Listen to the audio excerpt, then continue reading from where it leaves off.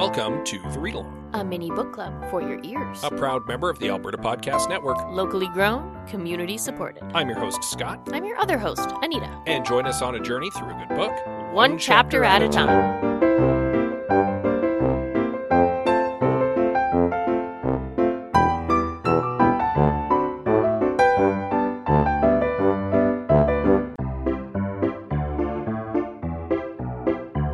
Alberta's forests matter to all of us.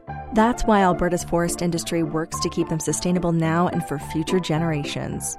By planning 200 years ahead, helping control the spread of fire and disease, and planting and nurturing 2 trees for every 1 harvested, we keep our forests standing strong. To learn more about how our forests take care of us and how we take care of them, visit loveabforests.com.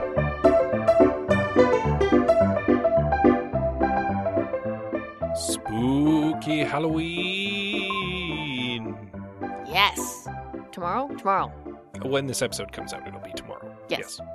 We're Halloween people. I loves me some Halloween. Yeah.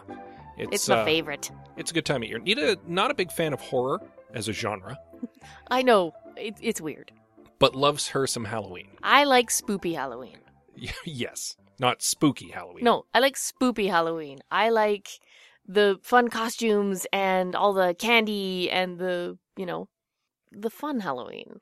Bit of a different Halloween this year because of the ongoing gestures wildly at everything. It makes me so sad. Yeah. Halloween is ideal this year, and this COVID thing has ruined that completely. Yeah, it's Saturday. It's on a Saturday of a full moon. Just kind of worked out. Like, it's perfect. But there will be no Halloween parties for us this year.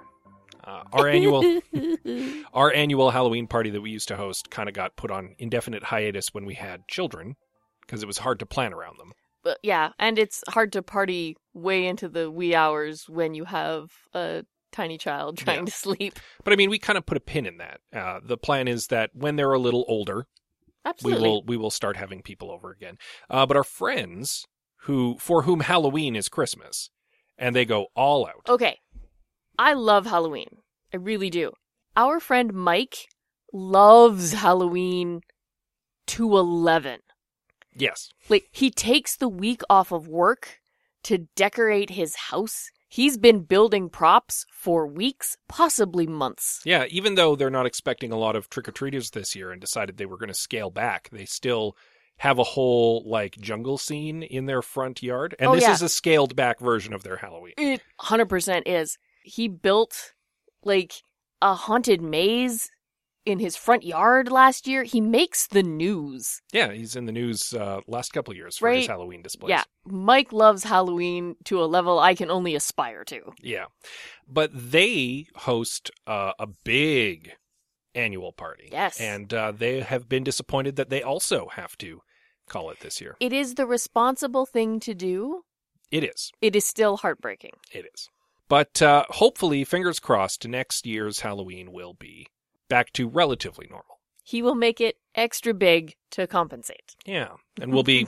Lord help us. And we'll be able to take the kids out trick-or-treating and hand out candy again, which we're refraining from doing this year. I know some people have worked out some workarounds, but we just kind of decided we'd call it this year. But as we discuss the witchiest time of year, one might say, there's some witchery afoot in our book as well. Yes. So now is as good a time as any to give a brief recap of Chapter 4 of our novel, in which Tracker and Leopard are sent off on an errand by the Sangoma. Yes. They go to retrieve a relic, an artifact, a talisman of hers. A gallbladder. Which has fallen into the clutches of a monster, an ogre. Yes. His brother, the vampire, nowhere to be seen. Oh, dear. Tracker also leaves Kava on pretty poor terms. Yes. And he regales us with a couple stories about the leopard as they head off on this little side adventure. Yeah. And as they wrap that up and return home, we segue into Chapter 5 of Black Leopard, Red Wolf by Marlon James.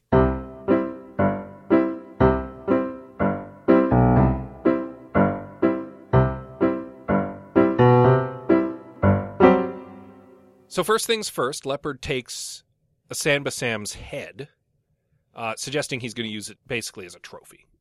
He's taking it for trophy purposes. When I read that bit, I wasn't sure if he was taking it for trophy purposes or for, like, safety purposes. I get the impression trophy purposes, and I say that partly because he then later uses it as a bargaining chip. Oh, yeah. Later we find out it's for trophy purposes. Yeah. But I wasn't sure if, according to the lore, it was one of those things like remove the head from the monster to keep it from regenerating. Well, I mean, Marlon James's version of this monster definitely has some vampire traits. Certainly his brother Sasambasam has some vampire traits. You just like saying that. So it might very well be that there's some like chop off its head, stuff its mouth full of garlic going on here. But, could be. That's what I was thinking. One thing they do take as a precaution is undue care on their return back to the Sangoma's hut. Yeah, they take the long way around. The very long way. A circuitous route back. Largely, I assume, to avoid any chance that Sasambasam might be pursuing them. Yes. We do not encounter Vampire Brother in this chapter, but almost certainly you don't introduce Chekhov's vampire in Act 1 without paying it off in Act 3. So Chekhov's Sasambasam? So we can look forward to the other half of this monstrous duo showing up at some point. Alas, they return to the Sangoma's hut and discover a massacre. Yes. Most of the Mingi children have been murdered, the hut is on fire, and the Sangoma is dead when they get back. And they see the signs of it before they even get back to the hut. They know something's gone terribly wrong. Well, because they encounter a boy a ways away. Yeah, like speared or arrowed. Yeah, who's been killed. Yeah. And they kind of give him a pseudo-burial because he's in the river. Yeah. So they flip him over, face up, close his eyes, and sort of send him on his way, which I thought was very kind of touching. In Chapter 1, Tracker discusses going to essentially the other side, and he travels there through the water. And they do a lot of kind of down-the-river burials, quote-unquote, in this chapter, and I wonder if that's kind of part and parcel, if that's linked together. I was curious about that. An appropriate cultural thing. Yeah. Yeah. The Sangoma is dead when they get to her hut, which is ablaze. She has been speared, but she's also pinned to the roof, not by the spear. And Tracker suspects it's some kind of magic. He actually calls it some manner of witchery. We don't hear him say it out loud at this juncture, but this is the point where he suspects the coup. Yes. Because there's only one other witch that he knows besides the Sangoma, and that's Hank Witchman. Hank Witchman? Yeah. Leopard and Tracker work hard to save what kids remain. And thankfully, our core group of Mingi children are the survivors. The ones who we've gotten to know over the past couple chapters. The Smoke Girl, Giraffe Boy, Ball Boy, a couple others. Yeah. Tracker needs to save one of the boys from hyenas. Like a lot of hyenas. Yeah, like a pack of hyenas has been probably attracted by the massacre. All the smell of the blood, the smoke, probably attracted. There's a lot of death. It attracts scavengers. He does get bit pretty bad in the hand as well in the ensuing skirmish. He and Leopard manage to drive off the pack, though, and save the boy. The description is gross. Yeah. And then they set about kind of taking account of the situation, accounting for all of the dead, and trying to perform some manner of funerary rites for whom they can. Yeah, they bury some of them, and then they realize that that's a lot, and so they send the rest of them down the river. Those who weren't burnt up in the fire. Yeah. Yeah. Once I realized what was happening, it broke my heart. This is essentially an orphanage. Kinda, yeah. And, like, the worst kind of orphanage where you know no one is ever going to come and get these children. And they've been slaughtered. And they're just children. Mm-hmm.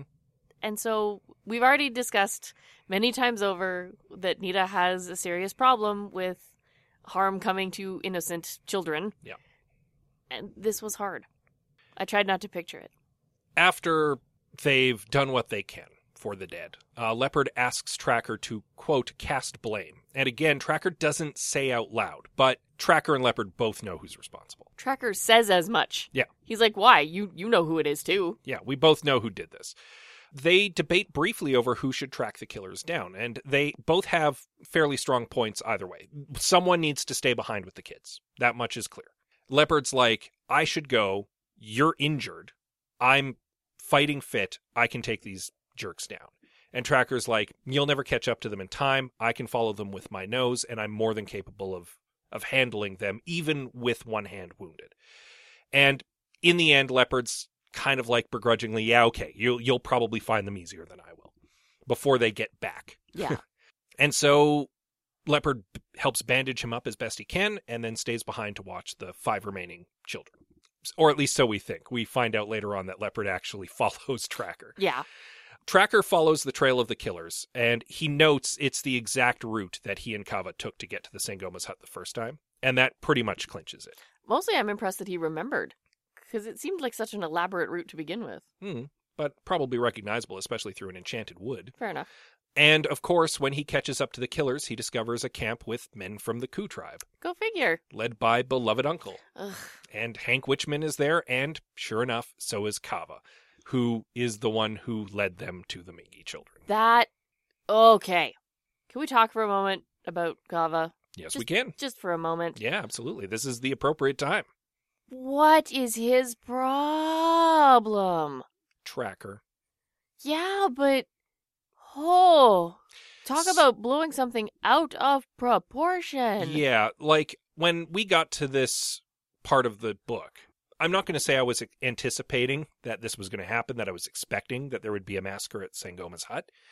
But when it happened, I was like, no, that makes perfect sense. Like, this is a logical outcome to how Leopard and Tracker left Kava and the situation involving him. Because Leopard even spells it out. He's young. He's as young and impetuous as Tracker is, despite the fact that in some ways he's wiser than Tracker. In other ways, he's as or more immature. Yeah. So, of course, feeling betrayed by Tracker and Leopard, feeling betrayed by Sangoma, who sent Leopard and Tracker off on this errand together, what's he going to do? He's going to run back to the Ku tribe and rat everyone out so that he can feel like a big man and he can get revenge on all the people who wronged him. It's so... out of whack. It's so out of whack. It's a completely human response, especially for a teenager. It is, but just the loss of life over being butthurt about something that didn't even happen. Yeah. And I mean, to be fair, part of that is on Tracker's head, because he could have cleared things up before he left, but he's too stubborn to just tell Kava nothing's going on. I know. And so Kava reads into it, blows it out of proportion, and a bunch of people end up dead because of it. So I'm not saying that it's Tracker's fault, but I'm saying that he does shoulder a little bit of the blame here. Yeah. This is that stupid trope that keeps showing up in movies where the whole plot would be undone if the characters just talked to each other. And unfortunately, when you're a stupid teenager, sometimes you bottle up what should be said. Again, it's a completely human response. I still agree. It was dumb and it was stupid, and it makes perfect sense. I'm not saying it was a dumb and stupid plot point, and I'm not saying that it wasn't well executed. I'm saying that Tracker and Kava both acted dumb and stupid, which is completely in keeping with their characters. At this point, yes. And a bunch of people end up dead. And the killing is not over, by the way. Oh, no. And here's the thing. Kava doesn't survive the paragraph. No. Pretty much not. that he arrives in. He's doomed by his actions, and Tracker is out for blood. He waits until one man peels off from the camp to go and answer the call of nature. Oh, you put it so much more politely than he did. And straight murders that guy, and does so in a fairly brash way, because he could probably have dispatched the guy quietly and still had the element of surprise, but no. Tracker's here to announce his presence. Yes. He manages to kill another man out of a tree that he scrambles up, and then Kava catches him and knocks him down and starts to strangle him. Demands again to know if Tracker slept with Leopard, because Kava just wants the satisfaction of hearing it at this point, and Tracker answers him by slitting his throat. Yeah. So Kava is dead. Yes. The others kind of scatter in the confusion, because things are it's chaos right now. A wild man has descended on the camp. Basically. And is just murdering people left and right. Hank Witchman runs for his life and is Tracker's next victim. He chases him through the dark using the skills he's developed over the last couple months in the bush. Yep. Ironically, with Kava. I know. And with Leopard, and dispatches him as well. So Hank Witchman out of the picture. Next victim. I did like Tracker's little rant about why the witchman couldn't find any witchcraft on him. Because there was no witchcraft. Because there was no witchcraft on him? Yep. He has a delightful paragraph saying that he wanted to tell him, like, look, the reason you couldn't find me is because she wasn't a witch. You were wrong. Haha. It was too late, though, because he was already dead. Yep. The last two tribesmen are panicked, but beloved uncle basically bribes them to stay and protect him. And they're just no match for Tracker. Also, beloved uncle is there? Oh, no, I mentioned he was he was the leader of this pack of people. Yeah. Tracker pretty expertly dispatches both of them with his discovered skill at throwing hatchets, actually. And so we know he's no good at archery. Yeah. So it leaves him and his uncle alone. And beloved uncle does try to run, but Tracker knifes him in the thigh to bring him down, and then kind of demands some answers. Yeah. Then they have a talk. Beloved uncle starts out by calling out to the gods for help, and Tracker's like, "My dude, they're not here to help you. Oh. It's just you and me." Oh, honey child. So Tracker kind of presses him like, "Oh, did you feel like a big man killing those kids? Did they scream for you?" And beloved uncle tries to shake him by being like, "Yeah, they did scream. They screamed a lot when we lit them all on fire." And Tracker is actually shaken by that. And to his credit, he even thinks in this moment, like, I hope I'm never the kind of person who wouldn't be shaken by someone saying something so monstrous. Right? And doing something so monstrous. So that actually speaks very well to Tracker. Exactly. He's not one of those cold-hearted, emotionless anti-heroes. Yeah, he's been shown to be a bit of a badass so far, even from the first chapter. But it's been tinged with this heart of gold. Like even in the first chapter when he recounts the time that he went and retrieved a dude's wayward wife, he brought her back despite her protestations and despite her being like, "My husband is a monster. I do not want to go back to him." He was like, "You're coming back with me." Dropped her off, got his payment, but also was like, "By the way, you should totes poison that guy, and here's how you do it." Like, this is how to make your situation actually better. Yeah, Don't run. Kill the man. Yeah. So, I mean, yeah, he still wants to get paid, but he's not heartless. Yeah. I like that. Yeah. Because if he were cold and heartless, this would be much harder to read. Yeah. Beloved uncle curses at him, saying, "Look, kid, I knew you were going to be trouble the day you showed up on my doorstep, but harboring Mingi children is way beyond the pale. Like, our village was already in trouble. The hunting was bad, the season was terrible, and, like, all of these Mingi children are nearby, and that's the reason why. So the fact that you were protecting them and bringing doom on all of us is unimaginable." You were just collecting curses out in the woods, making things terrible, and Tracker's like, "Oh, look, dude, I used to think that's how it works. That's not how it works." Well, not only that, he also points out, my dude, Kava was the one who was protecting them. He was the one who, roped me into his business. He took me out there. But, of course, Kava covered his butt when he betrayed the Sangoma and Tracker and Leopard, and said that Tracker was the one who was in league with them, and that, I guess, he'd followed him out there and discovered it. Yeah. Also, Kava's dead right now. So he can't really account for himself. Not really. Yeah. Beloved uncle says, "Look, I'm the only family you have. I'm the only home you have. If you do anything to me, that's it. You're done. You are a man without a home, a man without a family, a man without a tribe."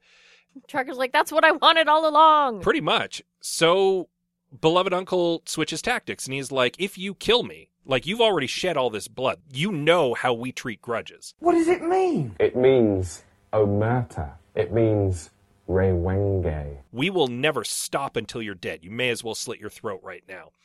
And Tracker literally yawns at him at that moment and is like, "Seriously, that's the best you've got? Because I've seen how good you are at killing folks, having just murdered like 6 of you." Not particularly worried. Not super worried about it. Also, you were relying on me to get revenge on the Gingatom tribe, so y'all aren't doing so good on the revenging. I'm not impressed. Yeah. You were supposed to kill all these Gingatom people for us. You were supposed to avenge the family, and all you've done is do the Gingatom's work and kill us instead.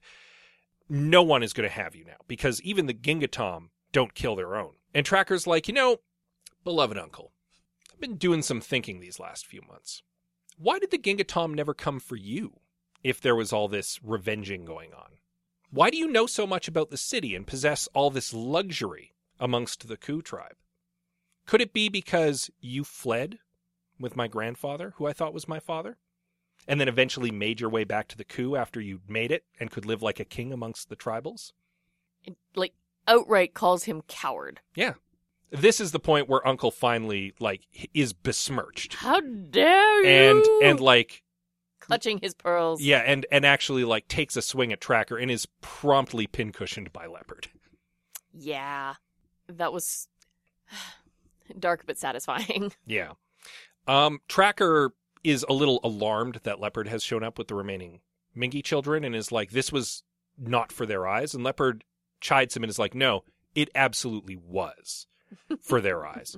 The revenge was for them. Yeah. It was on their behalf. It was avenging what happened to their fellow Mingy children, what happened to the Sangoma. This was, as much as it might have been very personally satisfying for Tracker to rid himself of all of that baggage, the revenge was for the kids. Oh, yeah. And Leopard's argument here is like, no, they needed to see it done. And say what you will, closure, if you will. Yeah, and say what you will about whether or not that's appropriate. Certainly, to Leopard, I can see why that would seem appropriate. Yeah. And in a weird way, kind of an honorable thing for him to do. Like, again, I'm certainly not condoning murder, and I'm certainly not condoning a cycle of revenge, and I'm certainly not saying children should be exposed to violence like that. But putting myself in Leopard's shoes, as it were. Pause, feet pause. Depending on where on the spectrum he has changed. It seems like an honorable act. It seems noble of him in that moment. Mm-hmm. And in that context and in that society. So it makes me like Leopard a little bit more. I think that's a good thing. So what do you do with 5 cursed children that you don't necessarily want to keep? Because you're 2 swinging bachelors who aren't exactly equipped. Swinging bachelors. Who aren't exactly equipped to look after 5 Mingy children? Well, I was actually going to say 5 hapless orphans. Well, they are hapless orphans. Indeed. Technically. Where do you go? You go, apparently, to the Gingatom tribe, which is where we smash cut to. Hooray! Yeah, apparently the Gingatom are actually a little more progressive than the Ku when it comes to their superstitions, and they do not believe in Mingy curses. They have no problem with misshapen children. They're just kids. Yeah. Who cares? They're still kids. Now, the Gingatom do have one issue with them showing up, and that is that Tracker is of the Ku tribe, who they have a blood feud with. Right? Leopard smooths things over initially by presenting a Sambasam's head as an offering. Apparently, the chief of the Gingatom tribe has had some experience with these 2 particular monsters in the past. Yeah, lost his sister. Yeah, and so seeing a Sambasam dead is very satisfying for him. Right? Also, it means there's one less monster out there. Certainly one less monster. If nothing else, there is one less horrible monster out there. Tracker then offers up beloved uncle's head, and the Gingatom... Which he kept. Yeah. Ew. And the Gingatom chief is like, all right, well, kudos, because that guy was a jerk, and I certainly didn't like him, and he's a hated enemy. But also, like, wasn't that your beloved uncle? We kind of frown on kinslaying around here. round these parts. He makes it pretty clear that, okay, you've at least earned fair hearing of whatever business you're up to, but you're certainly not staying in the tribe. Yeah. All right. We're not going to kill you. But we're not going to keep you. But we're not going to keep you. But he's also kind of canny to the situation. He's like, and I don't suspect you were going to ask for us to take you in. This doesn't seem like what you're about. You didn't bring your stuff. Yeah. I don't think you're moving in. And, I mean, Tracker's kind of like, yeah, no, that's the case. I'm not here looking for a home. We're looking for a home for these kids. They pretty much happily accept the Mingy children. Which made me feel better. Yeah, the Gingatom tribe pretty much just takes them right in as though they were their own. They have no problem with it whatsoever. Yeah, well, they're kids that need a home. Yeah. They're kids that have been through something horrific. Mm-hmm. It would be heartless to turn them away. The only exception is the Smoke Girl, who might be a ghost. It's very unclear. No, very few people seem to be able to see her, but Leopard and Tracker sure can. Yes. But Leopard is a little supernatural, and Tracker has like a whiff of supernatural about him, so maybe that's why. Maybe. They're a little touched by magic, and so they can sense her. Maybe. Who's to say? I don't know how Smoke Girl works. She has kind of imprinted on Tracker, and we knew that even from chapters ago. Yeah. And so she's a little harder to shake, and Tracker kind of has to forcefully drive her off. He feels sad doing it, but he also knows, like, this is the right thing to do. Yeah, she can't come with us. No. Like, we can't look after her. Yeah, she needs to be somewhere where she can be looked after. So he's like, listen, you need to go haunt the Gingatom tribe now. Go away. Well, he does that whole, like, yeah, get out of here, I hate you, Yeah, leave me alone. He, Harry, and the Hendersons her. That's what I was thinking. Get out of here! Can't you see we don't want you anymore? Why can't you go back where you came from? Leave us alone! Like, do this for your own good. And it broke my heart again. It's like, oh, small girl. Probably the right thing to do, though. I know, but still. The duo then travel on to a place called Facisi, which is apparently the capital of the North. And fun to say. A great city. And they stay there for a couple weeks, and then Leopard starts to get a little, like, antsy and decides, you know what, I'm kind of tired of the city. I'm kind of tired living like a man. Time for me to head back out in the bush. And the two of them part ways. It's strongly implied on fairly mutual terms. Yeah. And then Leopard is just in the wind for years. Yeah. And we kind of make a big jump cut before the end of the chapter. Jump cut. Like, did not see this coming. Yeah, years pass. Tracker continues to work as a bounty hunter and becomes, it's implied, rather successful as it, actually. He had to change cities. He made too many enemies in Facisi and had to move to Malakau. Yes. Which I thought was kind of funny.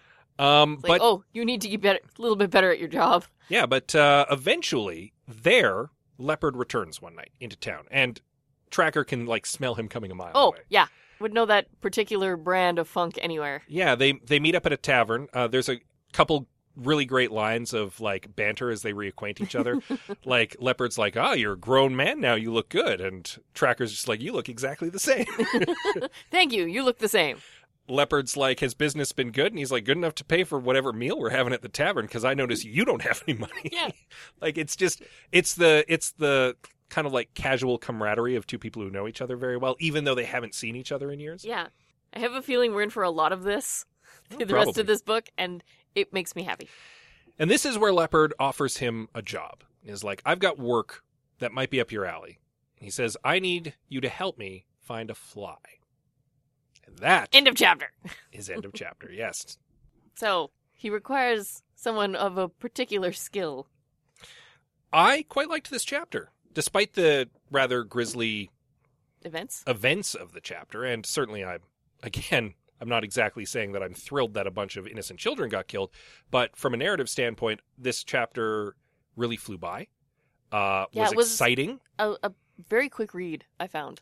It was the climax and closing action of, like, chapter 1 of Tracker's life, if that makes sense. Yes, it does.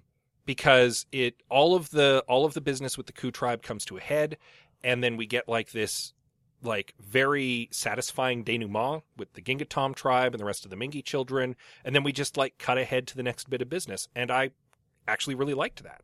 I wrote myself a note. I think we're finally getting to the story. I also suspect that. I think that the business Leopard has come to Tracker with at this juncture is the plot of the book. Yes. Yeah. I think we're finally getting to the story we've been promised, and it took a whole third of the book, but here we go. So I am keen. Yeah. Yeah, I am also keen. So yeah, here we are on the precipice of the big story that we're going to get from this book. Mm-hmm.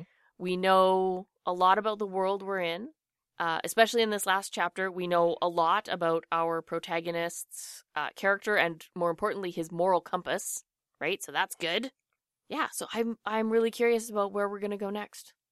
Speaking to his moral compass, it is fascinating to me. He did not care for Sangoma. The two of them did not even part on particularly good terms. Nope.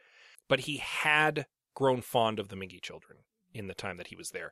And it legitimately kind of horrified him that Sangoma was dead. Whether he liked her or not, he recognized that she was looking after the kids that he had grown to care about in the last few months. And seeing her dead was as much a shock to him as seeing the children dead. And that speaks well to his character. I agree. Absolutely. We were talking about in previous chapters how just in some ways we couldn't even with Tracker because he was such an immature child. And he grew up a lot in this chapter. He really did. And in a good way. Yeah. And then thank goodness. Yeah. Well, you'll want to read up on Chapter 6 in time for next week as we move over the spooky Halloween. The beginning of Part 2. There's a whole new map and everything. Indeed. Quite so. So you'll want to familiarize yourself with the locations. Absolutely. And read up on that chapter. So as we transition into that new part of the book, it's a good time to look to the future. And wouldn't you know it, longtime sponsor of the Alberta Podcast Network, ATB Financial, has a new podcast all about looking to the future. It was a very good Scott segment. Today I want to tell you about ATB's new podcast, The Future Of. Join Todd Hirsch, ATB's Vice President and Chief Economist, as he connects with special guests who offer unique and useful perspectives about the future. Explore how our economy and communities can not only brace for change, but embrace the opportunity it creates. From the future of women in business to the changing nature of work itself, The Future Of helps us understand what's coming and what we need to do today to get the tomorrow we want. Featuring 2 episodes each month, plus bonus episodes, The Future Of includes interviews with top community and business leaders from Alberta and around the world. Subscribe to The Future Of in the Apple Store, Google Play, Spotify, and everywhere podcasts are found, and connect to ask your questions about the future by emailing thefutureof@atb.com. Yeah, The Future Of. Sounds neat. It does. And you can check that out right now. While you're doing that, you can also head over to albertapodcastnetwork.com, which hosts a plethora of podcasts. Myriad podcasts, if you will. Indeed. They are available for your perusal on the Right. website. There are podcasts on numerous topics, and not all of them are Alberta-centric. So Goodness no. check some of them out. We've got podcasts on just general tech news, on broad education topics, on movies. Oh, heaven help you if you go to the sports section. Yeah. Well, the sports stuff is Sporty. Yeah. But you can go check that out right now. Once again, albertapodcastnetwork.com. Then you can find that podcast on your podcatcher of choice, most certainly. Oh, almost guaranteed. Yeah, while you're there, maybe give us a little rating and a review. That helps us to rise up the rankings a little bit. Also, we appreciate feedback. We do. If you have some feedback for us, you can reach out to us via social media. Here is the list. Twitter, Instagram, Facebook, and Goodreads. We are at The Read Along, wherever the @ is appropriate. Yeah, or you can just find us under the read along by searching for us, almost certainly. You can also send us an email. We are thereadalong@gmail.com. And with that said, as always, we love you very much, and we'll see you next time. For excellent story times, yeah.